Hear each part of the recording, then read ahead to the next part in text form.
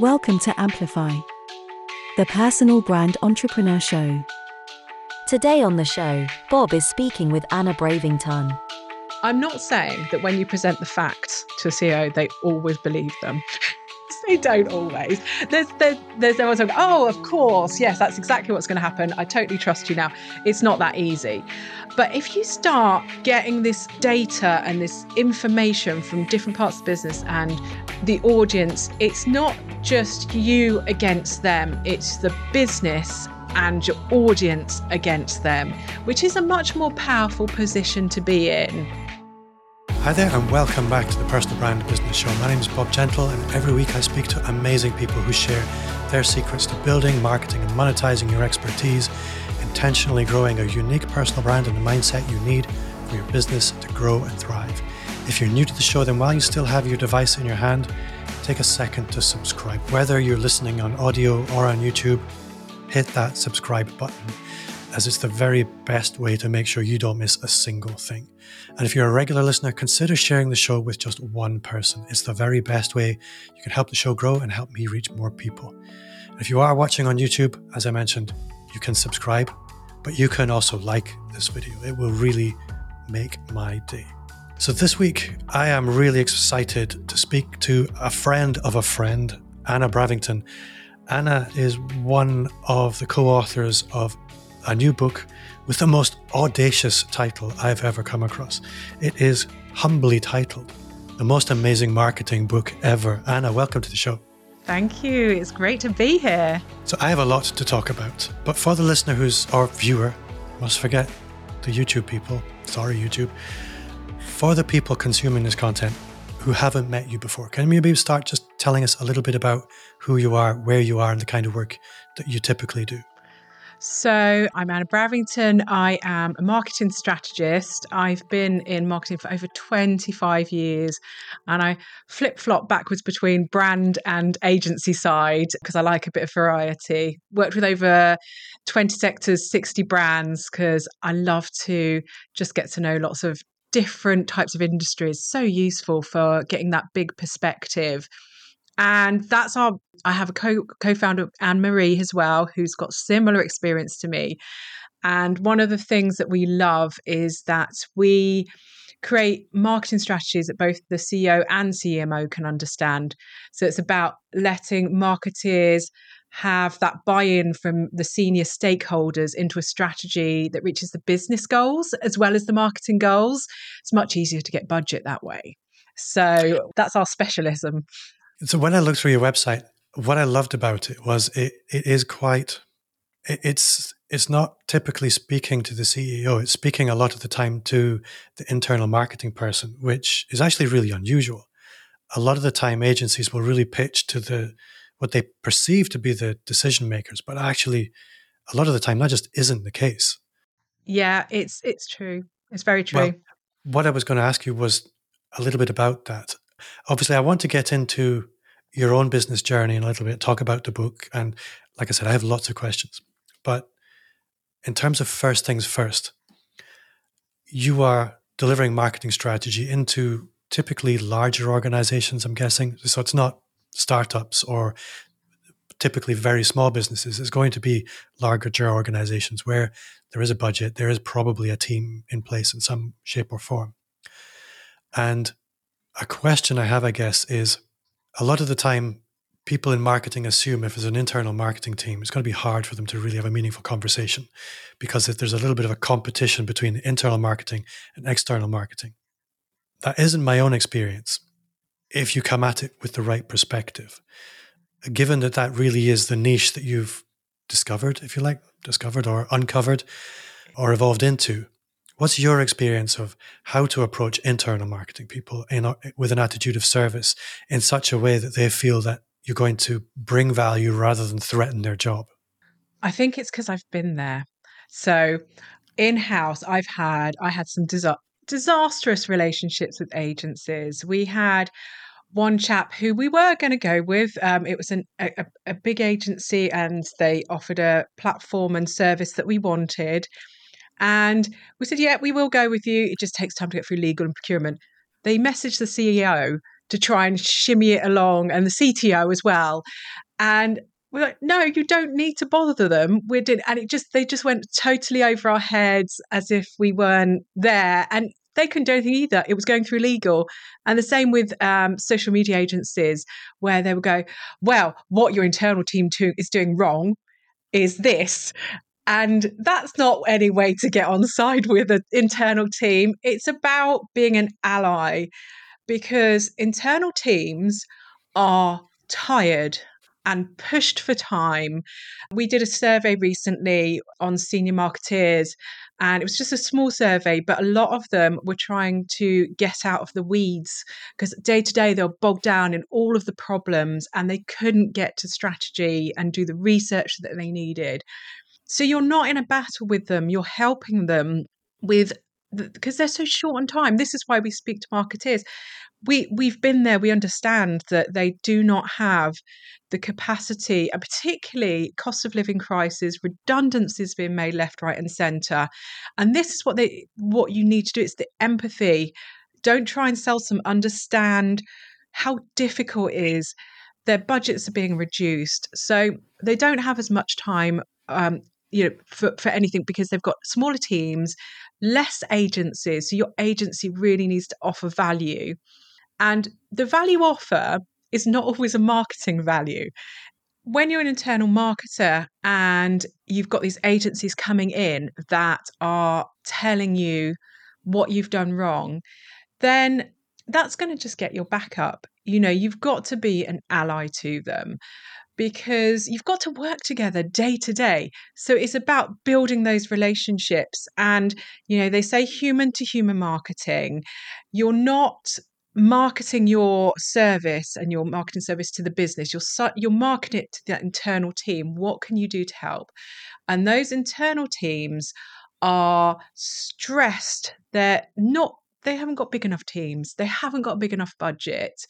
So they want to know that the agencies that they get on board are going to bring value, not just to the business, but themselves. The senior marketeer wants to get home to their kids on time. They want to have a lunch break. So you have to think about who you're talking to, because if it means they're going to have a better life and you're going to bring the results to the business, then that's what you want. I mean, one of our main messages is that we reduce friction and stress internally, where we build the relationship with the marketeer, but we help them build that relationship with the C-suite as well. So, because one of the biggest pains in a marketeer's life internally is micromanagement, constant nitpicking of what are we doing, why are we doing this. So that's what we do. We try and reduce that away so we can just get on with our jobs, get to our goals. And a lot of it is just that a lot of senior marketers, they don't always understand how to speak to the C-suite. About over half of CEOs are from finance and operations backgrounds. They don't understand marketing. They understand money in, money out. They understand cost cutting. Everything that, as marketers, we hear this: you need to cut costs, you need to reduce overheads. But they want us to be able to track everything as if you would track lighting in a store, which is very easy to track. So you've got to try and be that translator to help marketing just do their jobs, make their lives easier. For anyone that's been a marketer in-house, it is hard. It's lovely, but you're balancing a lot of politics, and you need to make them look confident to back up that their ideas are good and worthwhile, and that when they go to the CEO and say, no, this is the right idea, because that makes them look great and it gives them confidence. I saw a survey recently about marketers, and quite a lot of them do suffer from imposter syndrome. So if you're helping to give them that confidence, there's all these, in fact, I think offering marketing assistance or any assistance at all is 50% your job and 50% just making their lives easier. So that's the angle you go with.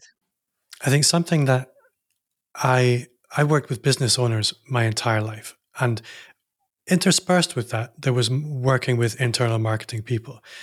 I was typically working directly with the business owner. And so I evolved strategies for dealing with business owners. And what's really interesting is when I watch people who aren't accustomed to dealing with business owners, they typically will fall into the same trap of, if you don't provide a system and a strategy and a plan, expect one to be imposed on you, because that's what business owners do. They make plans and they shape the world around them. And wherever there's a void or a vacuum of no clear strategy, they're going to feel the itch that they need to scratch that.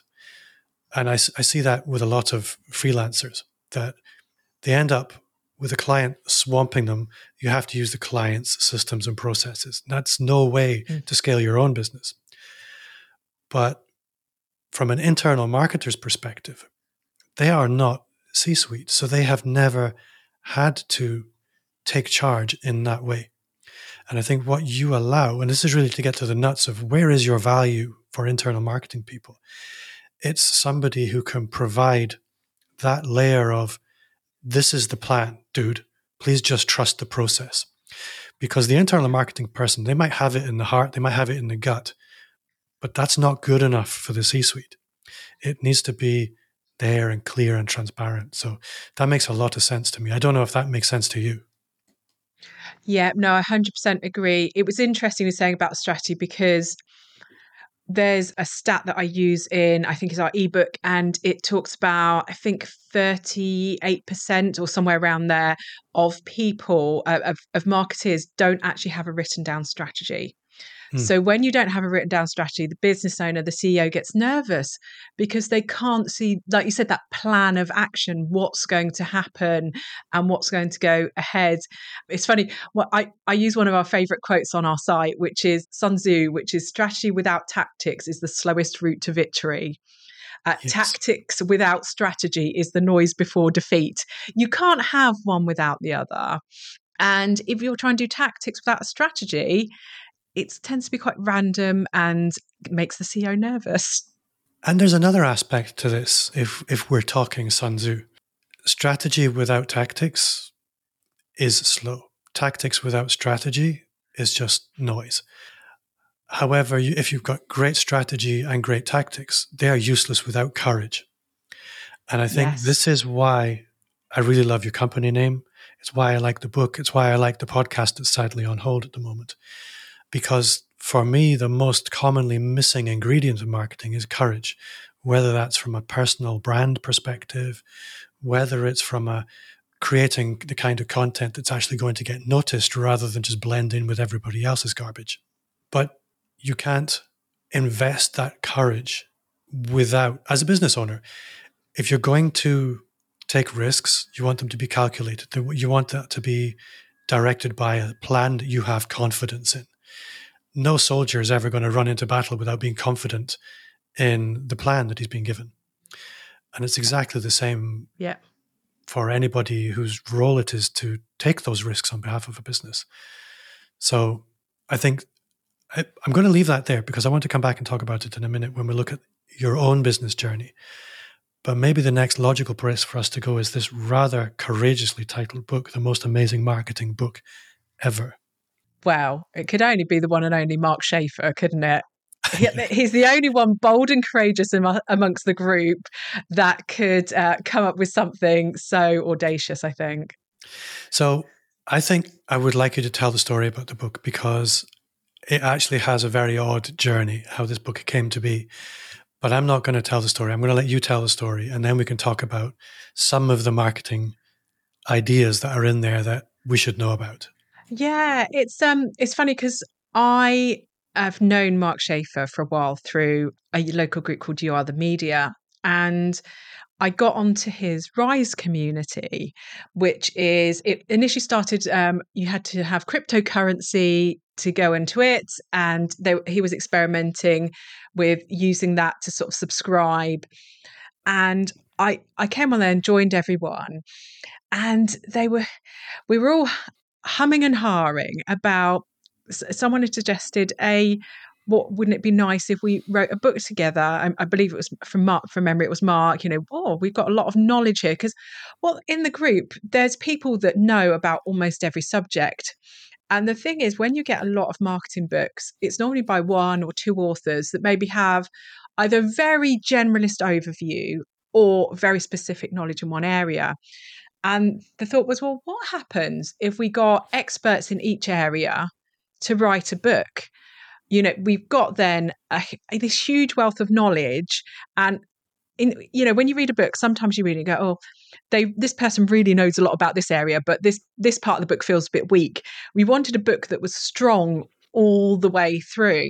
So there was a sort of brainstorm, and a Google document was involved, and a Google sheet as well. And there was ideas for titles, like what chapter titles roughly could we have? What topics do we want to cover? And there's about sort of 50, 60 to start with. We all sort of looked at it and picked what we wanted. So I ended up with experiential marketing and user-generated content. I don't think anyone else wanted it. But as I'd worked in gaming, I really like experiential marketing. I used to work at Game, the video games retailer, in-house marketing, and we had Belong, which was trying to recreate experiences on the high street. So it was a big passion of mine, and I love how it helps brands really stand out. We have it's marketing strategy, TikTok, pretty much every marketing topic you want. We did have a few spare, so maybe that's the second book. And it's a really interesting book, writing a book as a group, because there's a lot more organisation involved. Poor Mark, I think it probably felt like herding cats sometimes with us, because it's powerful because you have all of these people with lots of ideas, but you also have lots of different personalities and lots of different time frames, because we're over 10 countries, from the US to Sri Lanka to the UK, Ireland. So there's timescales to deal with. There's people's different work schedules. So it was really difficult trying to, make sure everyone's on an author call where we're all talking together and planning. So the main planning started in October last year, so not long ago. And that's when we all agreed we were going to sit down, we were going to write a chapter of this book each. So we all signed we did a contract, signed it all, and then we had our chapter. Mark decided the best idea would be to do it in a structured form. So we had a template of the structure of each chapter. So it felt quite harmonious as it went through. Yeah. So he gave us this example. He wrote his chapter to say, this is how I wrote my chapter with this template. Here you go, you follow on. And then we were just sort of left to write our chapters, and we had to get them in a couple of months. It's weird because the chapters aren't hugely long. They're probably about as long as a blog post, a decent length blog post. But it felt long because the pressure of having to make sure you do a chapter that's good enough, not just for Mark, but the other 35 authors that you don't want to let them down. So as well. I think a lot of the time when people are writing a book, they have a whole book, 35, 50,000 words to communicate whatever it is they need to communicate. Yeah. You only have a fraction of that. So you have to be much more mindful about the words that you're using and being as succinct as you possibly can be. And also, you can't do everything you probably want to do. It was. A lot of us spent a lot of time trimming our chapters down from about 4 times the size to where we actually finally got to. I'm not the most concise person. I do like to waffle a little bit. So it was, keeping myself on topic, really relevant. It's aimed at more of a small business audience. So making sure it's something that isn't too unpractical, really just being really helpful tips. So what we did, we just beavered away at these chapters and turned them into a draft format. And we all went through the regular process. So we draft formatted it. We then sent it in. They had editors, first line editors who were part of the group to edit them, send them back, and then they had a professional editor. So it went through a similar process with making sure there's going to be a lot of voices in there, but making sure they weren't too different, so that it felt jarring between the chapters, was a interesting thing, because normally you're used to a book with all the same tone in it. So, and it has to feel continuous read. So that was an interesting task for them. So I am curious from a marketer's perspective. Have you actually have the different contributors had an opportunity to see the whole manuscript yet? We have. So we saw the first draft when it was formatted for print. So we got to do a last minute edit on that. And then we've just recently seen the Kindle format. We haven't seen the audiobook. So we all recorded an audiobook as well, which is going to be such an interesting listen, because there's so many different accents and tones of voices. So we all read our chapters and they've compiled it as an audiobook. I can't wait to listen to that. But That's going to be something else. I haven't heard it yet. I'm so excited. So what I would like to know then, if you have seen the manuscript, you know what's in it. What are a couple of ideas that you've taken a step back and thought, I wish I'd thought of that. That's just slap the forehead. This is going to be awesome. I can't wait to implement it. So I think there's some interesting bits from things like TikTok. I don't know very well. So there was some really interesting bits. I can't remember the specifics, but it was around sort of how to approach it and some of the ideas that you can use in video. Because my approach to TikTok is very random.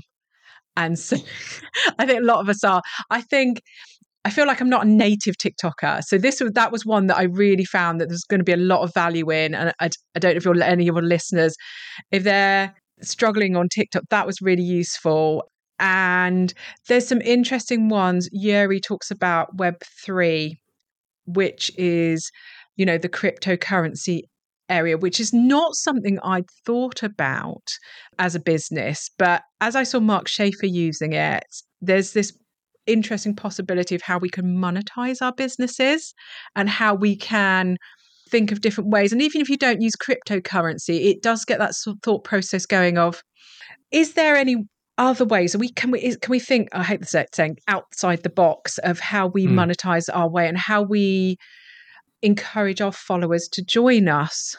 Because Mark's way was really interesting using the cryptocurrency. And I think that will spark some ideas on, I think for small business, I think people don't think that you can use it. You can't monetize your followers. You can't do something more with your community, but actually maybe there is something in there.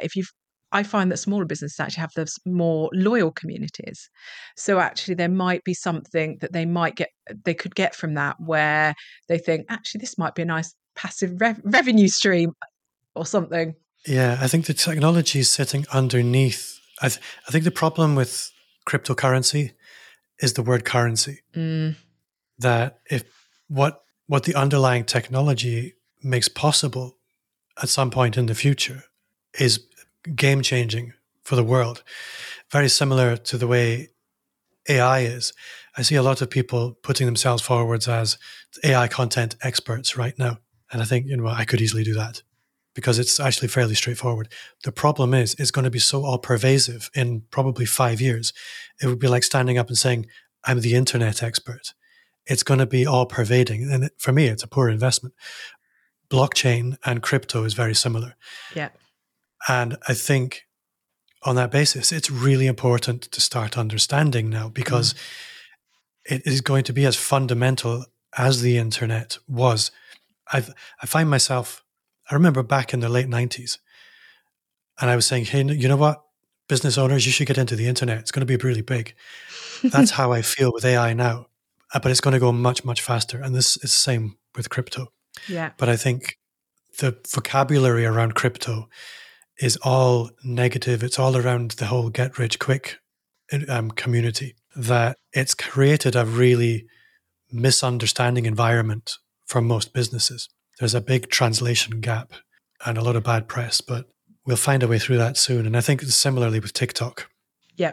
TikTok is all about the detail. It's all about the tactics.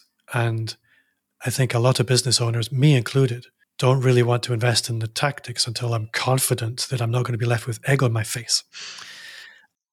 And I think this really, I guess, takes us to the next part of the conversation, which you kind of hint at with your business name, the podcast, which is really this courage element. Yeah. Because for me, that's the thread that really leads towards marketing success at any level of business. If you look at the direction of travel for marketing as a whole, it's all about person to person.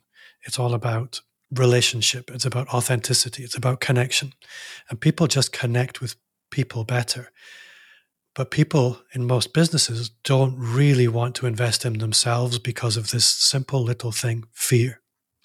And I'm curious to know how you approach this in the corporate environment or in the larger business environment. How do you help people cross that chasm between knowing that this is tactically worthwhile, but failing to pull the trigger because they're scared?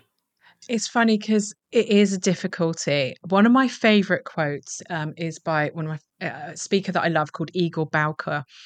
And he says, a lot of businesses are looking for the return on investment in innovation and change. And he says, what if we take those three letters, ROI, and turn them on their head? What about the risk of inaction? So we always calculate the return on investment, but can we calculate what will happen if that we don't do something? How do we calculate that? So with in-house teams, there is a reluctance. You find there's a lot of short-termism in business. You know, what are we going to do next week? What are the goals? Can we get enough sales of our gaming chair for 2 months' time, rather than are we going to build business for the future? And a lot of that is born from not having a long-term strategy and planning ahead. And some of that is from C-suite not understanding the difference, particularly in marketing, between sort of sales activation, that quick, if you've got a sale on, push it out there, you get some sales, and just sort of short-term activities, whereas brand building, if you build it up over time, it actually becomes better. When I've done brand building exercises in marketing in-house, we've ended up saving a fortune, halving our budgets in a few years, because we have built up a brand that allows us to sell without funneling everything into paid marketing, constant we must, because we need these sales quick. And I think there's a lot of issues. So, I mean, I often in-house spent half my time doing basic marketing 101 presentations to the CFO, just bringing everyone on board, because I think if people understand how marketing works, it helps them to have that bit more courage to embrace it and be a bit more daring. If people don't understand how it works, it's a bit like my thing's called crossing the content chasm. It's a bit like standing on the edge of a chasm and going, I'm just going to dive in. I don't know what's at the bottom. So it's that the education, if people know about what they're doing, it gives them a bit more confidence to just break out of their barriers a little bit more. And actually, when I have the Crossing the Content Chasm as my podcast name, it was because I'd never expect people to take a leap across the chasm, a leap of faith. Courage can be incremental. It doesn't have to be one big thing. It doesn't have to be a big drop. It can be slow, incremental. Well, not too slow, but it can be incremental. It can be dipping a toe and then doing the next thing, then the next thing. And then you find you're brave and you didn't even know it. One of the things that really struck me in a marketing book, different marketing book, was Mike Michalowicz's book, Get Different, where essentially the book is just lots and lots of case studies about people who did things completely differently from the way that they're normally done. And I think the thing that strikes me with a lot of people's marketing is that they're trying to out-ordinary each other, if you see what I mean. That they often want their marketing to be the same as everybody else's, but better, instead of being completely different and obviously noticeable. And into this comes, when we approach marketing in this way, it's often the one thing that triggers fear in the C-suite more than anything else. Because as human beings, we're designed to try and fit in, because it was a survival strategy. If you ran as a herd or a group, you weren't going to be picked off one by one. If somebody was the outlier, they were the one that was going to be picked out, either because they were weak or they were odd and they were going to be shunned, or maybe they were crazy. But standing out was never a good survival strategy. Whereas now in business, standing out is a wonderful marketing strategy, but we still have the same primal fear around starting out, which is why nobody's really willing to do things that really get noticed in their marketing. How might you, from a strategic perspective, speak to the C-suite on the one hand, but also the marketer on the other, who's maybe thinking, I can't even suggest this to my boss because he'll just fire me and get somebody else who will just do some really cool, ordinary stuff? I think for us, it's about having something to back you up. So, one of the things that I talk about a lot is having diverse input into your marketing strategy. It's not because sometimes in marketing, as a marketing team, I've been in a marketing team, you can be a bit siloed, and you come up with ideas, and from within your team. They might sound sensible, but also they haven't maybe been checked, or you haven't got any backup. The CEO is an interesting stat that only 32% of CEOs trust their CMO. So there's not much trust in the marketing team. So if the marketing team come up with some ideas and the CEOs are not trusting enough of them, well, I don't think this is going to work because you've just come up with it, and I'm not trusting you in this. So what we like to do is make sure that we do a lot of research. So we're big on including internal teams. If someone's got a sales team, we do interviews with them. We say, right, what are the customers asking? What are they saying? And we'll come up with, loads of really good information. And, even something as small as that, you can say, right, we know this is what customers have want from when they contacted sales. We need to do this action because we found out this information, and it's not just our opinions. This is what they're telling us. And what we like to do is actually get a lot of diverse information. So when I worked at Game, I started Ideas Lab, where we gathered information from everyone at the head office and different teams. They could all suggest ideas for marketing, operations, bringing all these fresh ideas. We had an insight team that asked customer panels. They did lots of market research to find out what people wanted, got some ideas internally, and collectively we came up, their marketing took all this information, said, right, collectively, these are ideas from the business, from operations. If you get them from operations and finance, then the CEO's, oh, okay, yeah, I understand where they're coming from. You get stuff from the audience, and the audience is saying, oh, we want this. So you're saying, okay, this is what the audience wants. And I'm not saying that when you present the facts to a CEO, they always believe them. They don't always. There's always like, oh, of course, yes, that's exactly what's going to happen. I totally trust you now. It's not that easy. But if you start getting this data and this information from different parts of the business and the audience, it's not just you against them, it's the business and your audience against them, which is a much more powerful position to be in. And if the audience are saying that they like daring content and they like something different and they're a bit bored of what you're saying, if internal staff are saying that they're bored of what you're saying, then you've got much more areas to sort of push on. The other thing is, don't involve the CEO and everyone at the last minute. Sometimes they just want to be involved a little bit. So going back to Game, we did a revisit to an old campaign, which is called Christmas Tinner. And one of our analysts had said, oh, every year this comes up in the trends and we don't do anything. It just comes up in the trends and it does really well. Can we do something? And my SEO manager's like, oh, this sounds good. I wanted to do some digital PR, and maybe it could make a good digital PR campaign. I could get some SEO value out of it because there was no SEO value from the first campaign. And then we sort of came up with an idea. We got an agency in as well, another point of view. And then we said to them, here's the data to the CEO, here's the data, this is trending every year. Look at the traffic. We feel like this traffic, we could get some of it. So like CEO loves a bit of traffic. So, oh yeah, this sounds good. And we said to him, you were here when the original one came out. Can you, what do you think? Do you like this? And he says, you know what? There's something interesting that a lot of people like Greg's and that have been doing like vegan and vegetarian sausage rolls. So it was like, I wonder if there's anything around that we could do, because it was food orientated. This Christmas dinner was like a gelatinous Christmas dinner in a tin. And he kind of just left it at that comment. But he kind of had a little bit of an input, and he didn't push it. It was just an idea.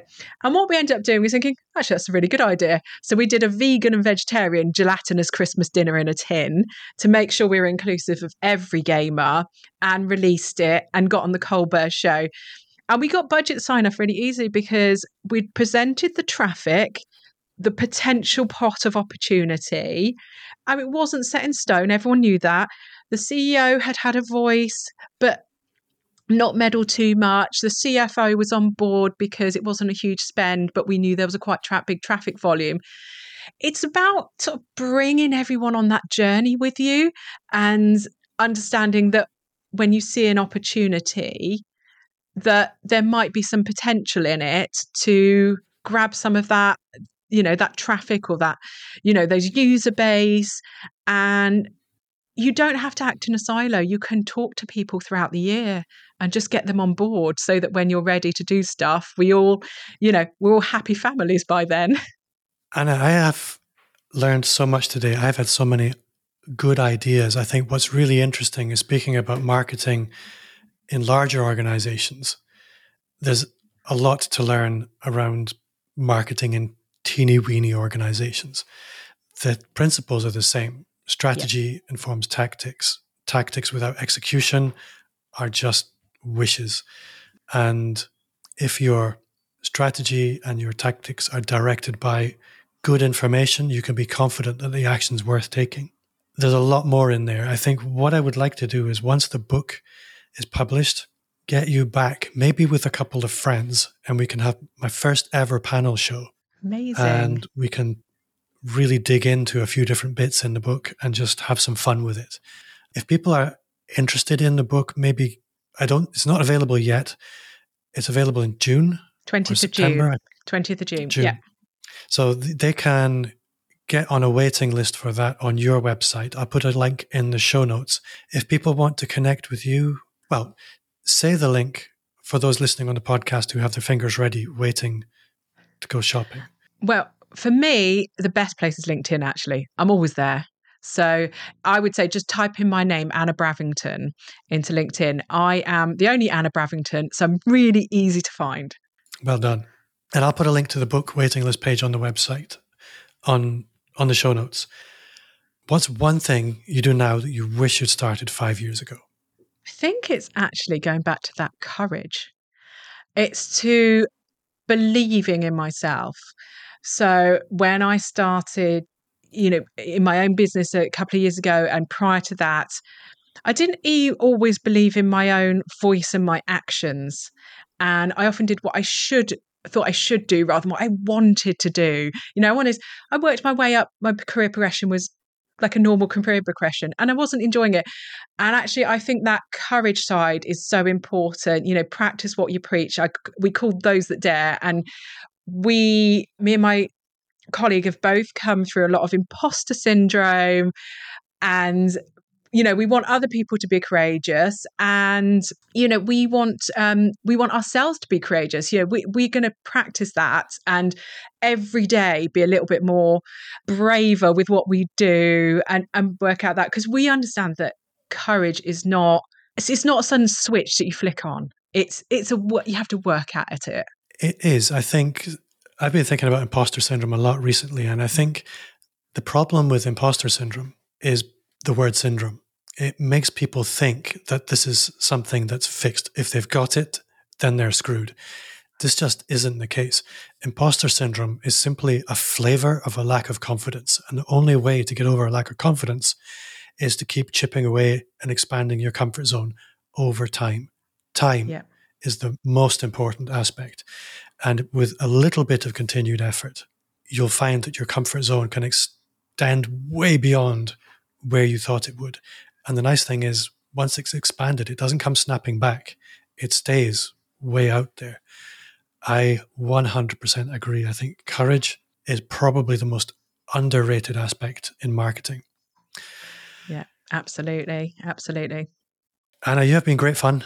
I have had a fantastic time. I've learned heaps. Thank you so much for being such a good guest. Oh, I've had such good fun. Well, I'm glad. That brings us to the end of another episode. Thank you to you for listening at home. And if you did enjoy the show, then I would gently invite you to leave a 5-star rating wherever you listen to your podcasts. If you're on YouTube, you have it easy. You just hit the like and subscribe buttons. And wherever you listen, share the show with just one person. If you did enjoy the show, then you will also love the Personal Brand Business Roadmap. It's 100% free as a gift from me. It's 50 pages of everything you'll need to start, scale, or just fix your expert business. Click or tap the link in the show notes, or just visit amplifyme.agency/roadmap. Thanks again for listening. Anna, thank you again for your time, and see you all next week.